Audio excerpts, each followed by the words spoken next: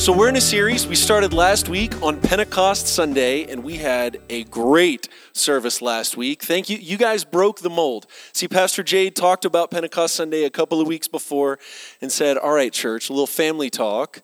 Pentecost Sunday, the last 2 or 3 years, we've had like crazy sound demons and power outages, and half the church is laid on Pentecost Sunday. He said, I'm going to give you a heads up. It's in 2 Sundays. Come prepared, come fired up, and you guys did. And I am proud of you. It was an outstanding week last week. So if you missed it, go back and listen to the message on the podcast. But we started a series called The Spirit of Pentecost. And we're framing this 4-week series around the Holy Spirit in the church as the people of God, which is different than what has typically been spoken of as the Holy Spirit around Pentecost, which oftentimes centers a lot on the individual gifts, the baptism of the Holy Spirit, speaking in tongues, signs, wonders, miracles, which are all wonderful, and we're not negating those things. We're just coming at it from a different angle. So this year we got together and talked about having a series where we talk about the work of the Spirit in the church, in the people of God, in the body of Christ. And last week, Pastor Jay talked about how the Spirit creates the church. And this week, we're going to talk about how the Spirit gathers the church. And it's going to take me a little bit to get there. And you may think, I think he lost his train of thought, but I didn't. So I'm letting you know what we're talking about because I'm going to come full circle there at the end. But I want to take a few minutes and unpack a little bit more of Pentecost, as we see in Scripture in Acts chapter 2, because there is so much to that event in Scripture that, frankly, growing up in an Assembly of God and a Church of God church, which are both highly charismatic denominations, for years, I had no idea of much of the significance of Pentecost. And what we see, if we look throughout Scripture, is we see that in the Old Testament, there are signs and foreshadowing of events that would come in the time of Jesus, that Jesus would fulfill and reinterpret, right? So one of these is Passover. And Jesus, on the night that he was betrayed, on that Thursday night, most likely before he was crucified, Jesus meets with the disciples for a Passover meal, what most scholars believe, and that meal is reinterpreted in light of Christ. And now we celebrate Holy Communion, the Eucharist, which we will do at the end of this service, but we do it with Passover in mind, reinterpreted through the lens of Christ. And there are other events in the Old Testament that exact same principle applies in the New Testament. And that happened with Pentecost. Pentecost is a re-envisioning of a previous event. Actually, a couple of previous events. And we're not going to unpack all of that. But I promise when you see some of the things that I have seen, it will open your mind to the significance of the Pentecost event. So I'd like, if we could, turn in your Bibles to Genesis chapter 11. And we're going to talk about one of these stories. Genesis chapter 11, a little obscure story that we're most probably all aware of, the story of the Tower of Babel. And we know what happens at the Tower of Babel. In just a moment, we're going to start and only read a few verses here. But I'm going to set the context for the Tower of Babel. So what we see here, starting in verse 3, is that they said to each other, "Come, let's make bricks and bake them thoroughly." And they used brick instead of stone and tar for mortar. Not extremely important. Then they said, "Come." They had the eureka moment. "Come, let us build for ourselves a city with a tower that reaches to the heavens so that we may make a name for ourselves and not be scattered over the face of the whole earth." So let's time out real quick. So let's get the context of what's happening. This is immediately after Noah and the ark. And the chapter previous to this is called the Table of Nations, or basically it's a list of genealogies where Noah's 3 sons, they separated and they inhabited different areas, and it just lists off some of their lineage. And this is the next story. So this is right at the beginning of civilization post-flood. And we see that people came together to insulate themselves from the world and build a city with a tower reaching to the heavens. And then we see here in verse 6, I believe it is, that the Lord looks down and says, if as one people speaking the same language they have begun to do this, then nothing that they plan to do will be impossible for them.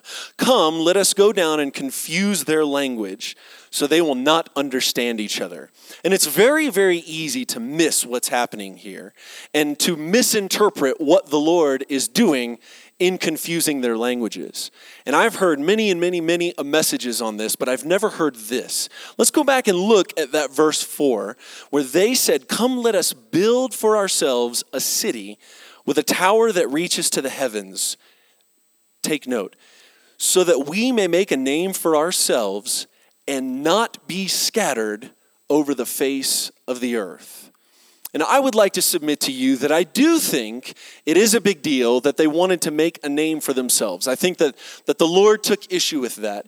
But what I think might be just as big of a deal, and the reason that the Lord came down and scattered their languages, is because what they wanted to do was this is in the beginning of tribal civilization. They wanted to build a wall and build a city and then build a tower reaching to the heavens. And they wanted to insulate themselves from all the surrounding peoples. And they wanted a tower that, notice it says, reaching to the heavens, where they could have alone access to the power of God. And they wanted to be insulated from the world, which is not exactly God's command or his design for humanity. See, God in the beginning created man, commanded them to multiply, and God's vision was to have the earth filled and inhabited with his image-bearing creatures. What he does not want is a group of people with a monopoly on his presence, insulating themselves from the world. Come on, y'all, that's good. So he comes down and scatters their language, which does what? It forces them to go out and to scatter and to advance civilization. Something that you may have never equated with this story or with the Pentecost story is that I believe God's scattering and God's confusing their languages is actually more of his mercy, and it's more of a blessing. And it's what God does almost all the time when he takes our broken, messed up motives and he does something that feels like punishment and it feels terrible, but in the end, it ends up working out some kind of good in his plan. And I believe that this story is a precursor and something that is now reinterpreted in the story of Pentecost. And we'll see why here in just a second. So let's flip over to Acts chapter 2, the passage that we have all heard time and time and time again. And we're going to read that passage as it is on the screen. So I'll start in verse 1. When the day of Pentecost came, they were all together in one place. And suddenly a sound like the blowing of a violent wind came from heaven and filled the whole house where they were sitting. They saw what seemed to be tongues of fire that separated and came to rest on them. Notice the tongues came and then separated. They did not come as individual tongues.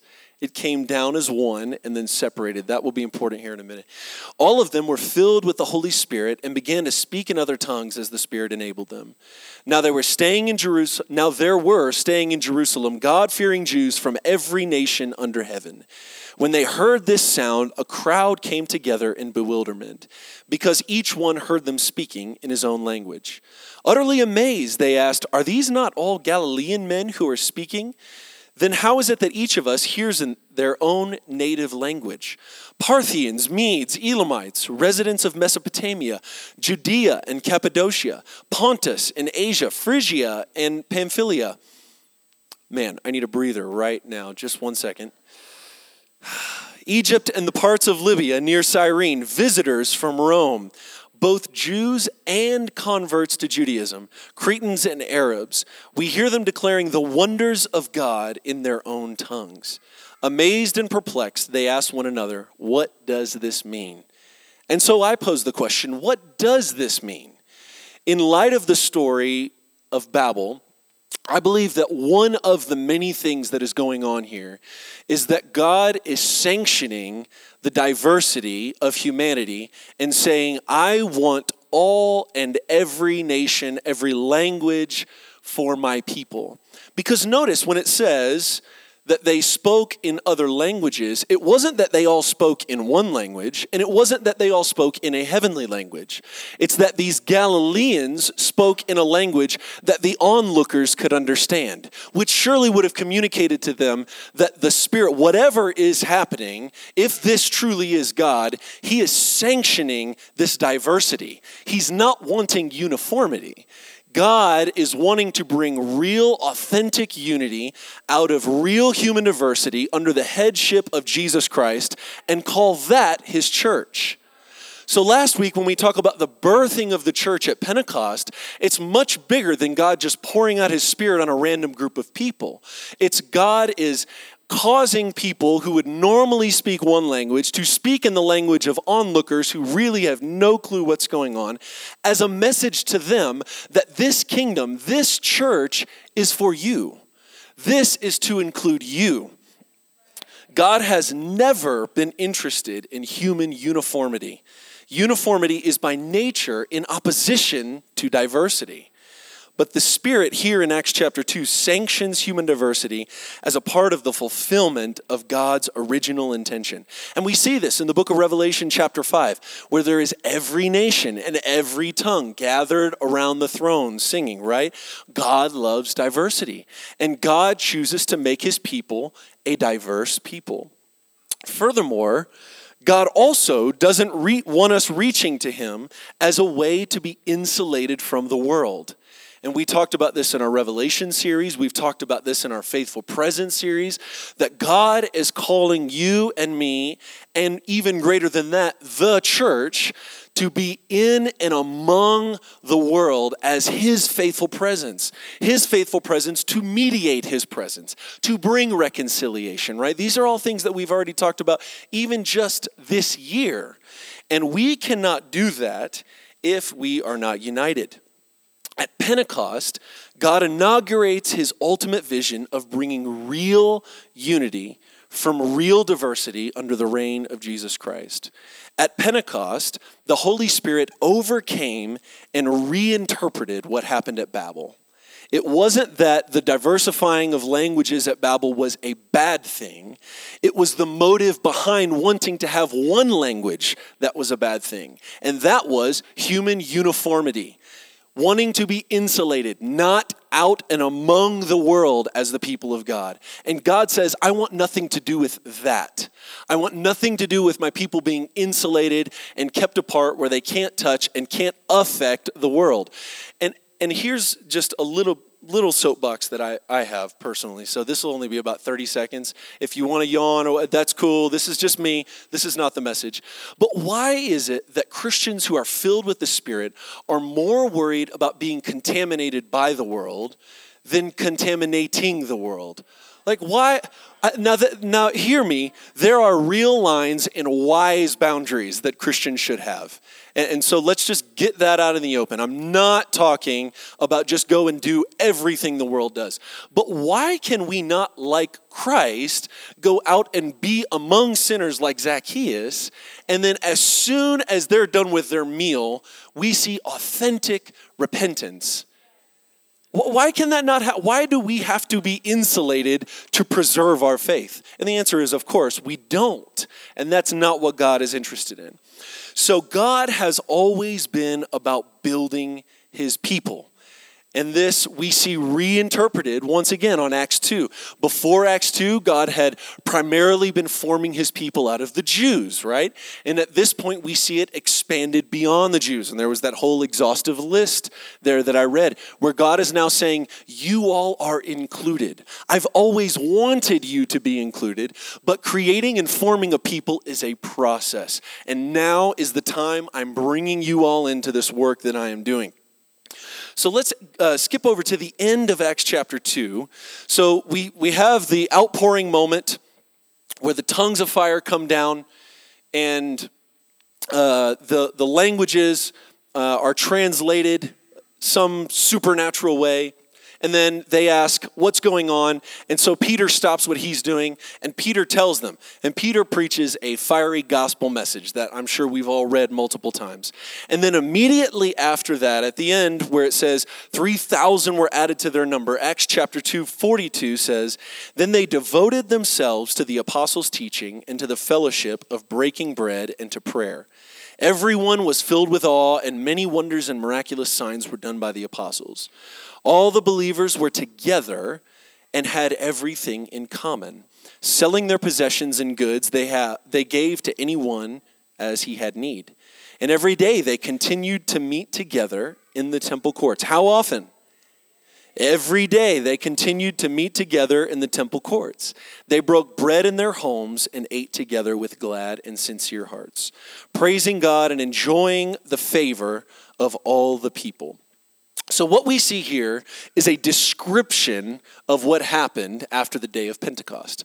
This is not a formula. It's not a quote-unquote prescription for what we should necessarily do, but it is indicative of what and why the early church did in becoming a people. So it says that they devoted themselves to the apostles' teaching, to fellowship, to the breaking of bread, to prayer, and they continued to gather together in the temple courts. These people realized that they could not figure out what it is to be this newfound people of God on their own. Did you guys catch that? That they realized that for them to figure this thing out and to work it out and see what does all of this mean to be the people of God? What does it mean to be the church? What does it mean when the Holy Spirit pours out in languages? And this is like days later. They're trying to figure all of this out. And they recognize we can't do it alone. We are not able to do it alone. And notice they also did not forsake meeting in the temple courts. This is not prescriptive, this is descriptive, and it's indicative, and it has messages for us. There is a big problem when we think now that we can learn to be the people of God on our own. When we think that we can figure out what it means to be the people of God on our own, we're headed down a trail that is not only dangerous, it's new to Christianity. It's 200 years old. 200 years ago, there was no question, no conversation about how do you learn to be a Christian? You go to church. You meet with the people of God. And that is not to say that the church is perfect and that the church is not lacking and that the church is oftentimes not misguided. But what it does mean is that none of us can help the church or help the world if we forsake meeting together. And that is clear in Hebrews chapter 10, which we're going to hit here in just a minute. So jumping into the meat of this, if the goal of the Lord is creating a people that are his body and his faithful presence in the earth, then it is impossible to do that without our gathering. There are certain manifestations of God's presence that are unique to the gathered body. I want to jump back just for a second to Acts chapter 2, on the day of Pentecost. We have often heard that on the day of Pentecost, the Spirit came, and that is not correct. The Spirit, as we see in Genesis 1, has always been present. The Spirit was brooding over the chaos. The Spirit was the breath of God from Genesis 1 through the book of Revelation and into this very moment right now. The Spirit has never not been present. But at Pentecost, what happens is the Spirit is present in a new way. Does that make sense?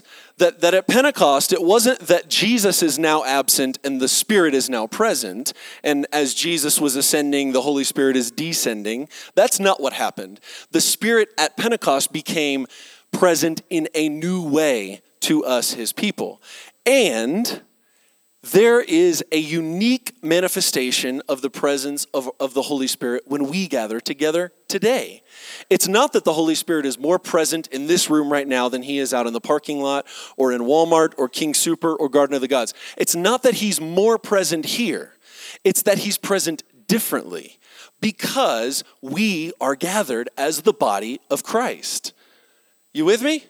Thanks, Leon. I appreciate that, man. So when we gather, we are responding to God's invitation to come and to learn how to be his people. We talked about this for like the first 3 weeks of the Faithful Presence series, that when we come, we are not, the staff is not inviting you to church. That the Spirit is dwelling here physically in us, around us, and also in this space. And the Spirit is inviting us to come together and to enter into worship and enter into encounter with him together. This is not what, so when we have someone up here at the beginning of service and welcome you, and what we call it is the call to worship, that is not us calling you and provoking you to worship. That's not Caitlin this morning saying, hey guys, it's great to be a Christian. Let's worship together. There's nothing wrong with that, but that's not what's happening. What's happening is we are reminding you that God has gathered us all together. And that carries so much more weight than me or anybody else up here saying, hey guys, welcome to church. There's nothing wrong with welcoming you to church, but we have to recognize when we come together, whether it's here, in a home, it does not matter. When Christians gather to worship the Lord, they have first been summoned by the Holy Spirit. And if we can get that, that can change a lot of things. So what happens when we gather? Got a few things here, and I'm going to jump in and give you a few very specific things. But I want to talk about expectations and understanding here right before I give you a list of some things that happen when we gather.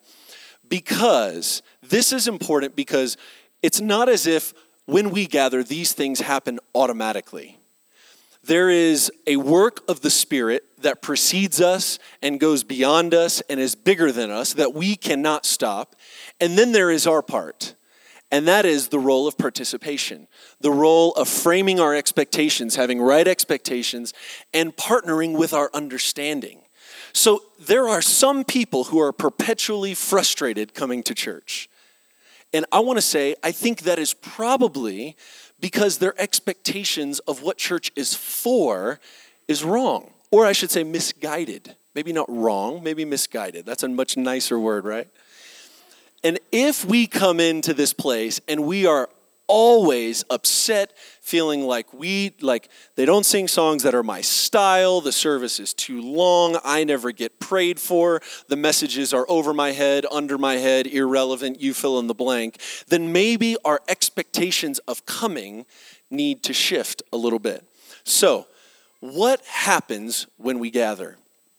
One, we are formed into the image of Christ as we worship him together. If you guys remember a few weeks ago, Apostle Dennis was here, and he talked about this very thing. He talked about when we gather as a church, the goal is that we are formed together into a body that looks like the body of Jesus Christ. That is the goal. A scripture here from 1 Peter chapter 2, I'm just going to read it. It might be up on the screen as well. Starting in verse 5, it says, "You also, like living stones, are being built into a spiritual house to be a holy priesthood, offering spiritual sacrifices acceptable to God through Jesus Christ."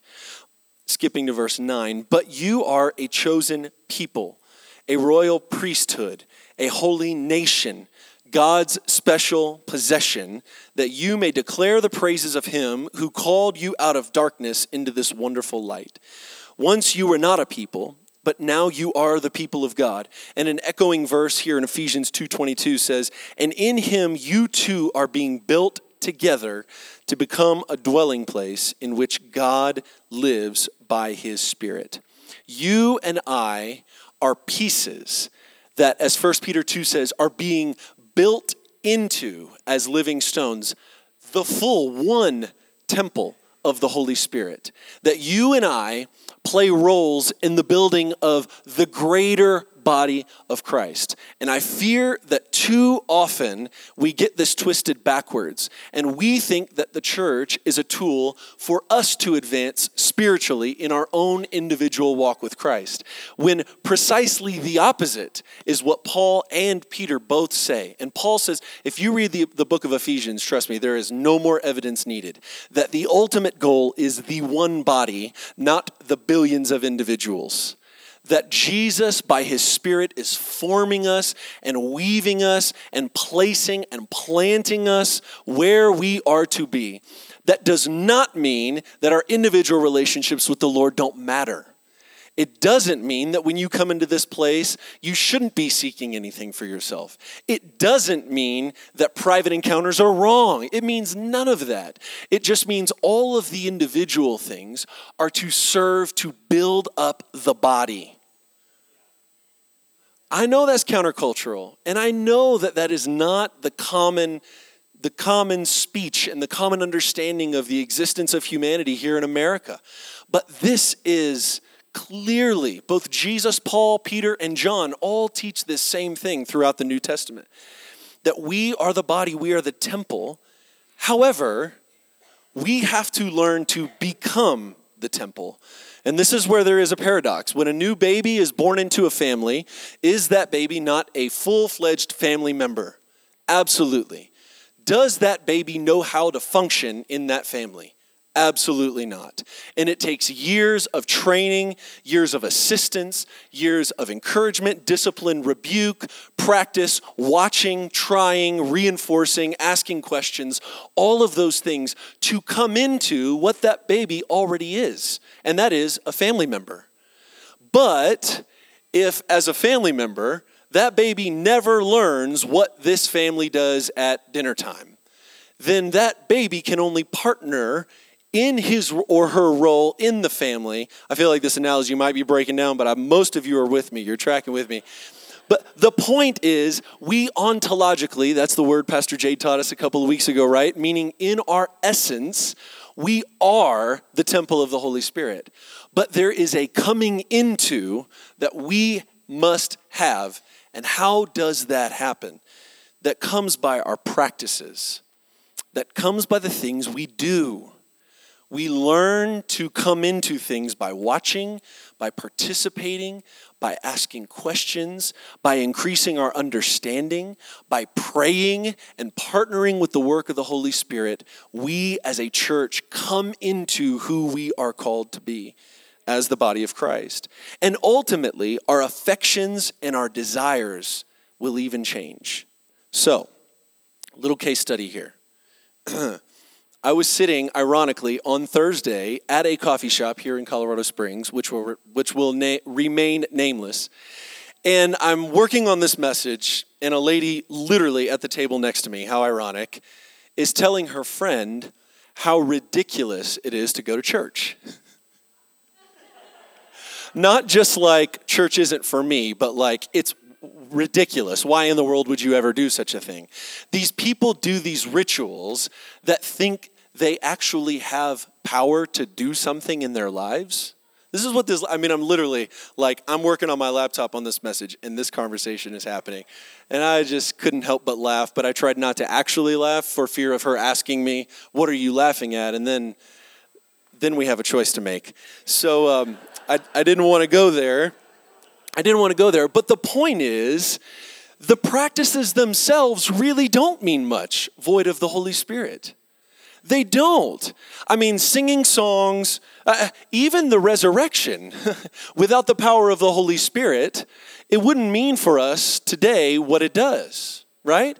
That we can enter into new life because of the resurrection and because that same Spirit is in and with and among and around us. So because of the power of the Spirit, we believe that these rituals like singing songs and listening to me talk to you right now and coming up and eating a piece of cracker and juice, that these things actually have power to do something because of the Holy Spirit working in and through them. It's not that doing the things alone is going to shape us into the kind of people God wants us to be. If it's void of the Spirit, it is useless. But the forms do matter. It matters that we come. And it matters that we sing. And it matters that we listen and have open hearts. And it matters that we engage with one another and that we learn to feel the pain and to share in the joys of the people around us. These things matter because loving our neighbor is loving God. And because doing these things that God has called us to do, like coming to the table and singing songs and listening to the proclamation of the gospel, these are things that are commanded throughout Scripture over and over and over again. There must be some kind of power in them, or God would not have asked us or commanded us to do them. So when we gather, we are formed into the image of Christ. I want us to look briefly here at Hebrews chapter 10. This is just a passage I could not get away from this week. Hebrews 10, 19 through 25. This is a passage that we've heard many, many times. And I believe at the end of last year, there was actually a men's breakfast that was focused on this exact passage. But I'm just going to read it here. Therefore, brothers, since we have confidence to enter the most holy place by the blood of Jesus, by a new and living way opened for us through the curtain, that is his body, man, the longest sentence ever, right? And since we have a great high priest over the house of God, let us draw near to God with a sincere heart in full assurance of faith, having our hearts sprinkled to cleanse us from a guilty conscience, and having our bodies washed with pure water. Let us hold unswervingly to the hope we profess, for he who promised is faithful. And let us consider how we may spur one another on toward love and good deeds. Let us not give up meeting together, as some are in the habit of doing, but let us encourage one another, and all the more as you see the day approaching. Did you hear a theme? The corporate theme. The corporate you, the corporate us, entering into the presence of God because we have a high priest. The corporate us having our hearts cleansed together. The corporate us spurring one another on. The corporate us learning to worship together to become the body of Christ. And then this is what I found so interesting. The last verse, that last sentence, let us not give up meeting together, and then jump to the end, as all the more as you see the day approaching. So what he's saying, or he or she, the author of Hebrews, is saying, is it is increasingly important that you continue meeting. It's not just important right now, but as you see the day approaching, even more meet together, even more come into his presence and have your hearts cleansed even more spur one another on, even more learn to love the person sitting next to you, so that as you are in the world, you can be the faithful presence of Jesus Christ. See how I'm tying these series together? You guys like that? How we're just tying these two series together? That's real nice, huh? Anyways, my last point on point number one, and there's only three, and the next two are much shorter, so we're almost done, y'all. When I talked about expectations, there is a temptation in coming to church to think, I can do this better without them, or I can do this better on my own or somewhere else. Maybe that's never been a temptation for you. That is regularly a temptation for me. And I want to say that probably each of us could, quote unquote, self-feed in a private devotional time more effectively, more sensationally, and get there much more quickly on our own. But that's not the purpose. The purpose is us being built up together as a body, which means that it will require preferring one another and mutual submission, and maybe not having my needs met today because I've been called to meet the needs of another. And maybe not having my gift exercised today because I need the gift that you're exercising in that moment. And it's teaching me much more than I ever could learn on my own in my own prayer closet. Now hear me. I feel like I have to qualify this. I am not telling you to not spend time in your prayer closet. What I am telling you is that the purpose of that and the purpose of this are different. Do y'all hear me? Amen. Number 2, what happens when we gather together? We receive and we pass on the tradition of our faith. 1 Corinthians 11, verse 1 says, "Now I commend you because you remember me in everything and maintain the traditions even as I have delivered them to you."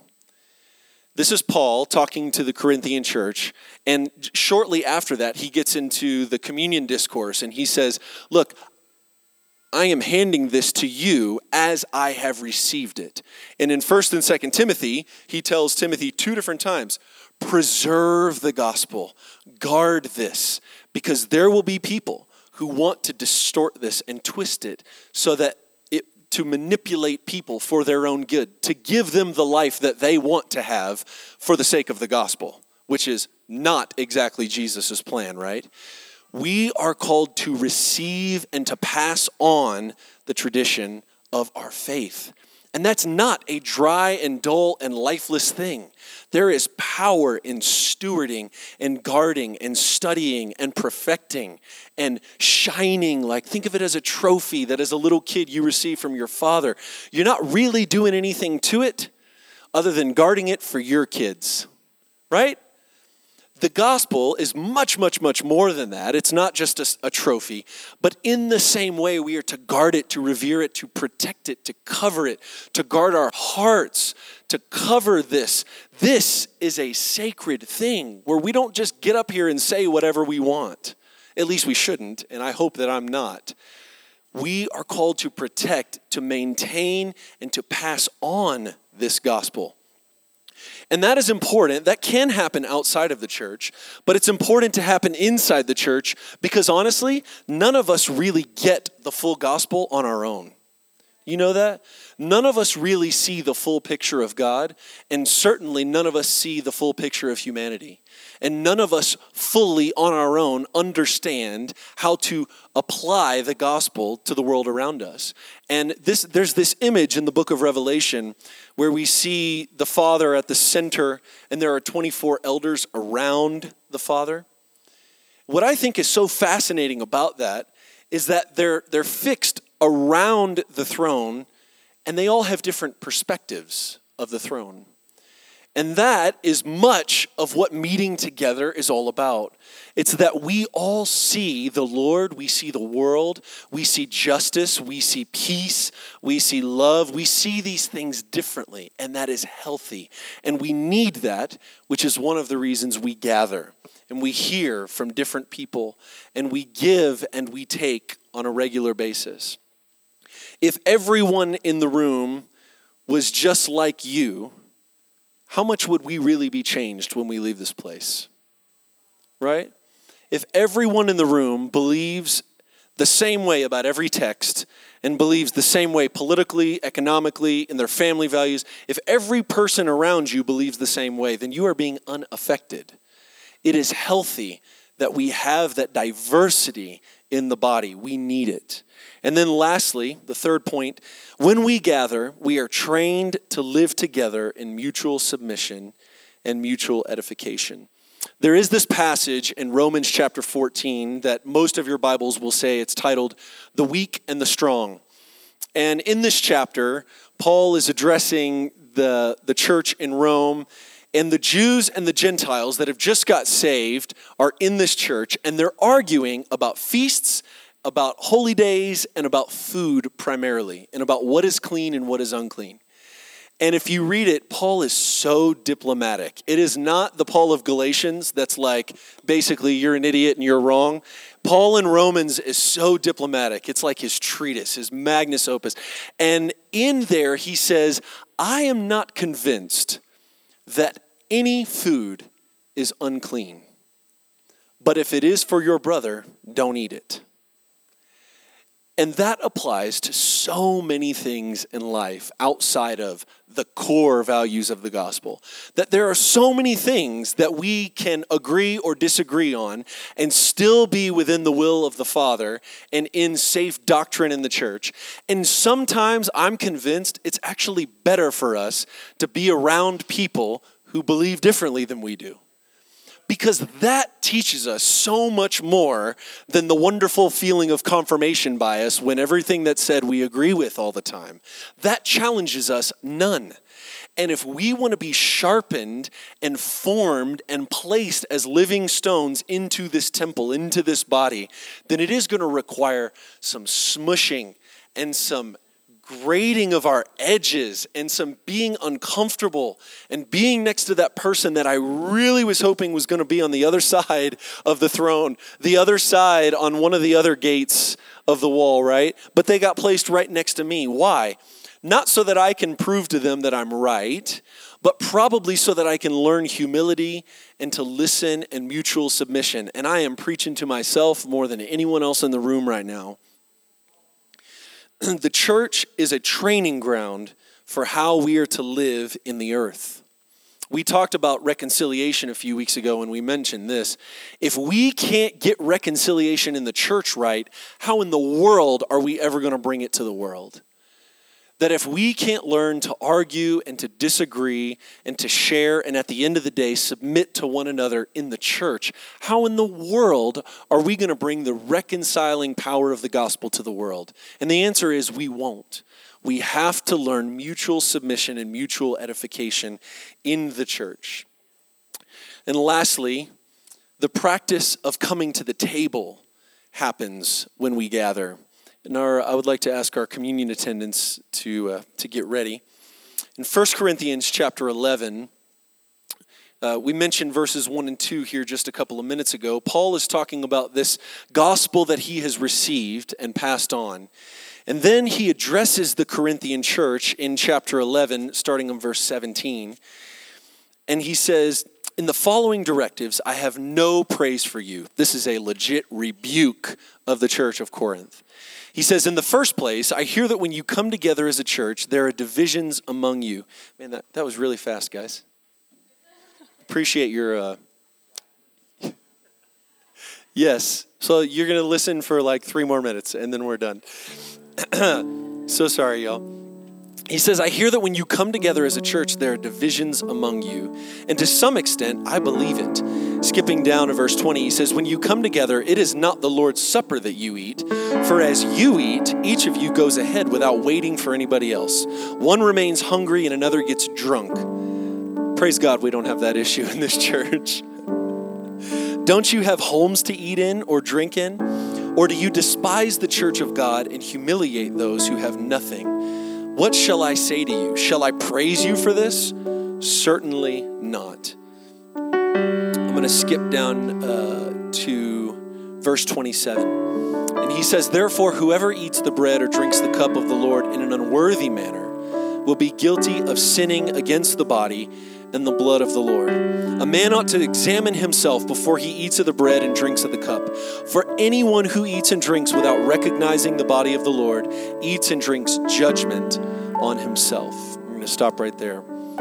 What is Paul rebuking this body for? The logistics of it are that they're getting there early and eating their fill, and others are getting none. But what ultimately Paul is putting his finger on is this preferring oneself over preferring the body. And preferring that I get what's mine over you getting what you need. And you getting what is most important for your being built up into the body. And this is what Paul rebukes. And with pretty strong language, he says, coming to the table in an unworthy manner brings judgment on oneself. What is this unworthy manner? The unworthy manner is not regarding the community of faith, but regarding my own well-being over and above the community. And that is what Paul says we should not do. So here in just a moment, we're going to come to the table.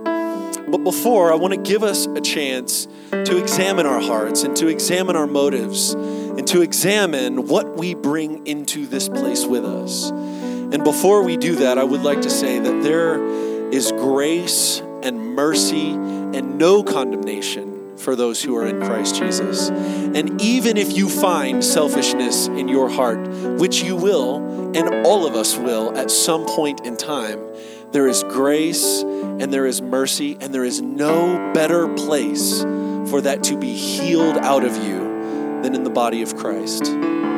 So let's take about 30 seconds and examine ourselves before we come to the table.